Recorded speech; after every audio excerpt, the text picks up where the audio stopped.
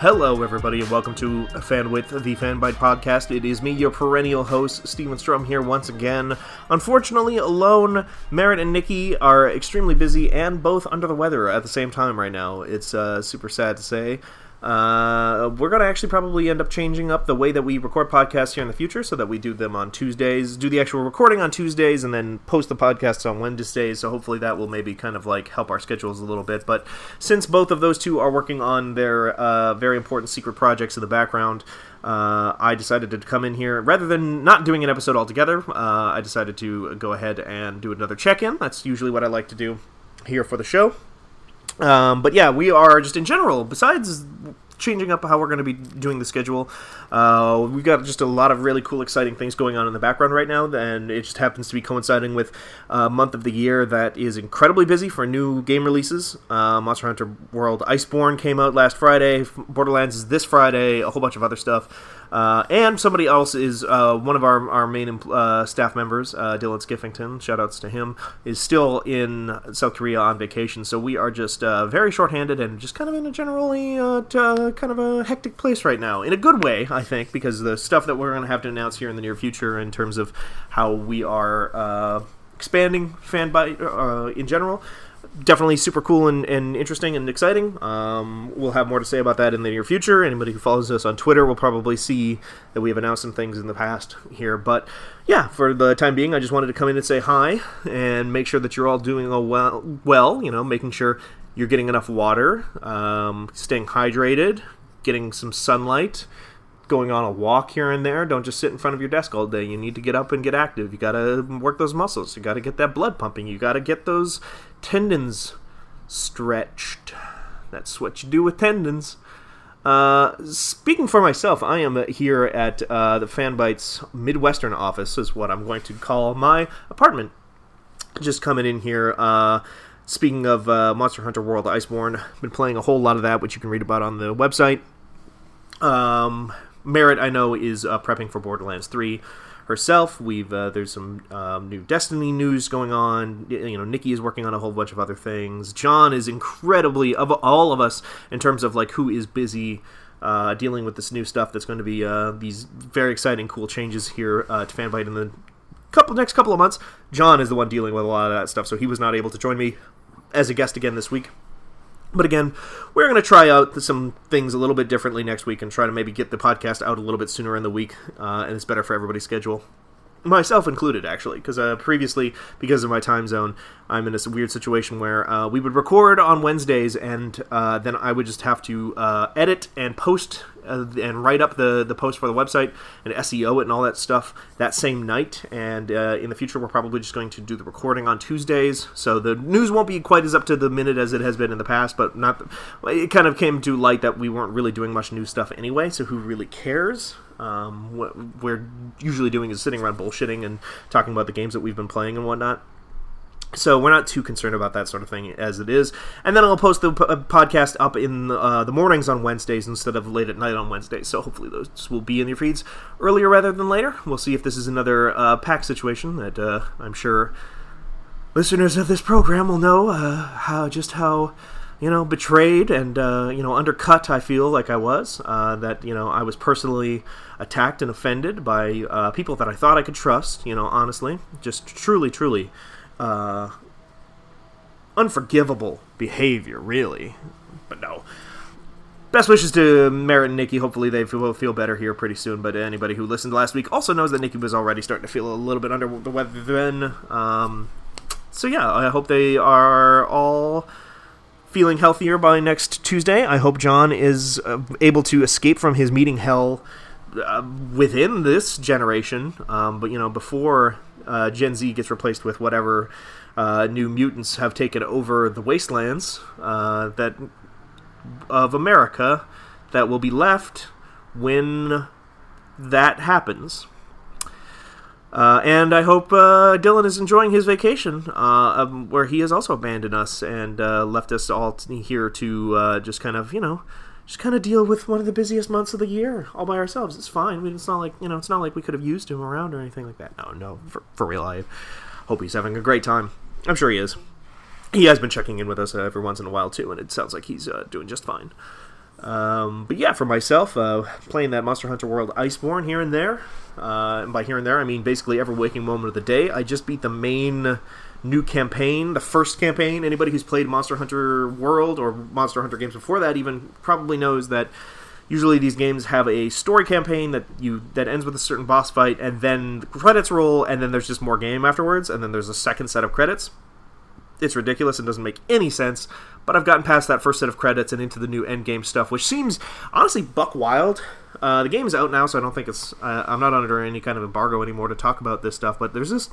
Monster Hunter World is doing some weird stuff. They've got this whole new zone. So there's the Hoarfrost Reach, which is the snow zone that they announced prior to release, that they put in the promotional materials for the game.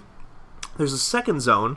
Spoilers. If you don't want to hear absolutely anything about Monster Hunter World Iceborne, you could just turn this podcast off right now and step away.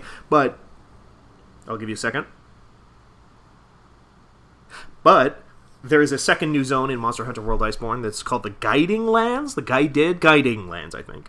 And it's like this whole new kind of like organic area where it's like a bunch of different zones all mushed together, like the Rotten Vale, the Coral Highlands, the Ancient Forest, all these different kind of biomes that are made into one giant zone that you just kind of explore at your leisure and hunt randomized monsters, and then those monsters give you like all these kind of crazy augmentations and stuff like that you can apply to different weapons and make those weapons look different and give them very specific new bonuses and things, and it's kind of interesting.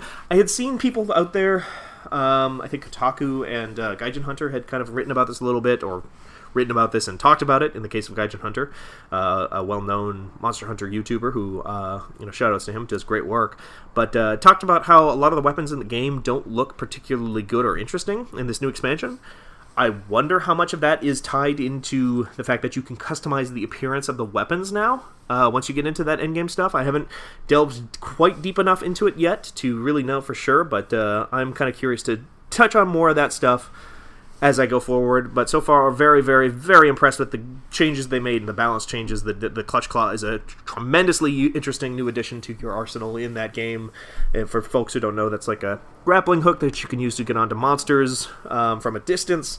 I was super, super worried it was going to be incredibly overpowered before the game came out, before the expansion came out, because I was thinking that a bunch of people would just be constantly jumping onto the monster, hitting it, jumping off again, hitting it, jumping off again, hitting it, and not actually like just attacking the monster and playing the game. But it turns out the game actually balances that in some pretty key ways. You can get knocked off very easily if you're not attacking at a very specific moment. So the Clutch Claw is very, very useful and very, very powerful, but you definitely don't want to just be spamming it all day. So very interesting, very smart little addition. The new zone is really cool, the big ice-themed thing. The Guiding Lands... I'm still... You know what? I'm just going to say I haven't played enough of it yet. I have only been to the Guiding Lands once for real here. So I'll try to spend a little bit more time with that and kind of report back next week when we have people to talk to about it. But so far, I am extremely enjoying Iceborne.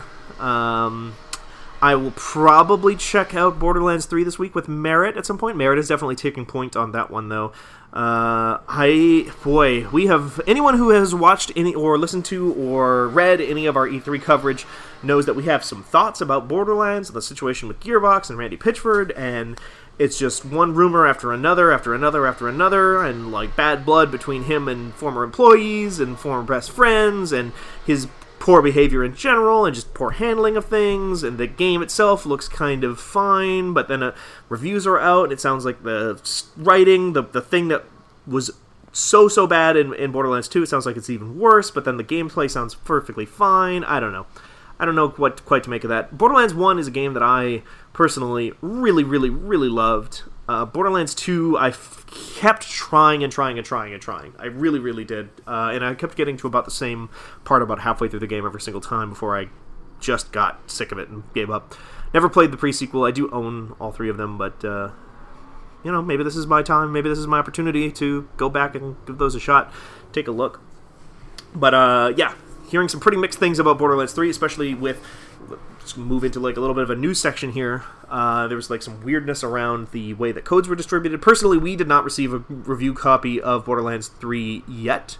We will be receiving one here later this week by the sound of it, according to 2K. But we did not receive one very early, which apparently is the case for a lot of different folks, which has been written about on Kotaku, that was discussed at GiantBomb.com, a bunch of different places. We were not given any specifics from 2K as to why the codes weren't really... Well, the specifics we were given was that they basically just didn't have enough codes available, but apparently there was some very strange stuff going on.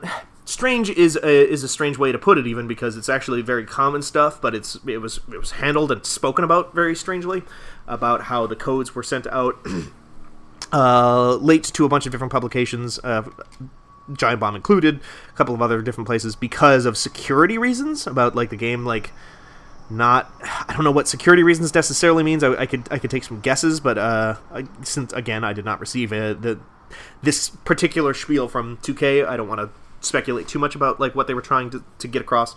But what my understanding is that a couple of select sites received Borderlands 3 codes from 2K in the form of unique Epic Game Store accounts that just had Borderlands on them, and you could not just use it. Normally, when you receive a code for a review game, you get a code for it, and then you attach that to maybe a work Steam account or an Epic Game Store account, or to your personal account or your PSN account or whatever it is.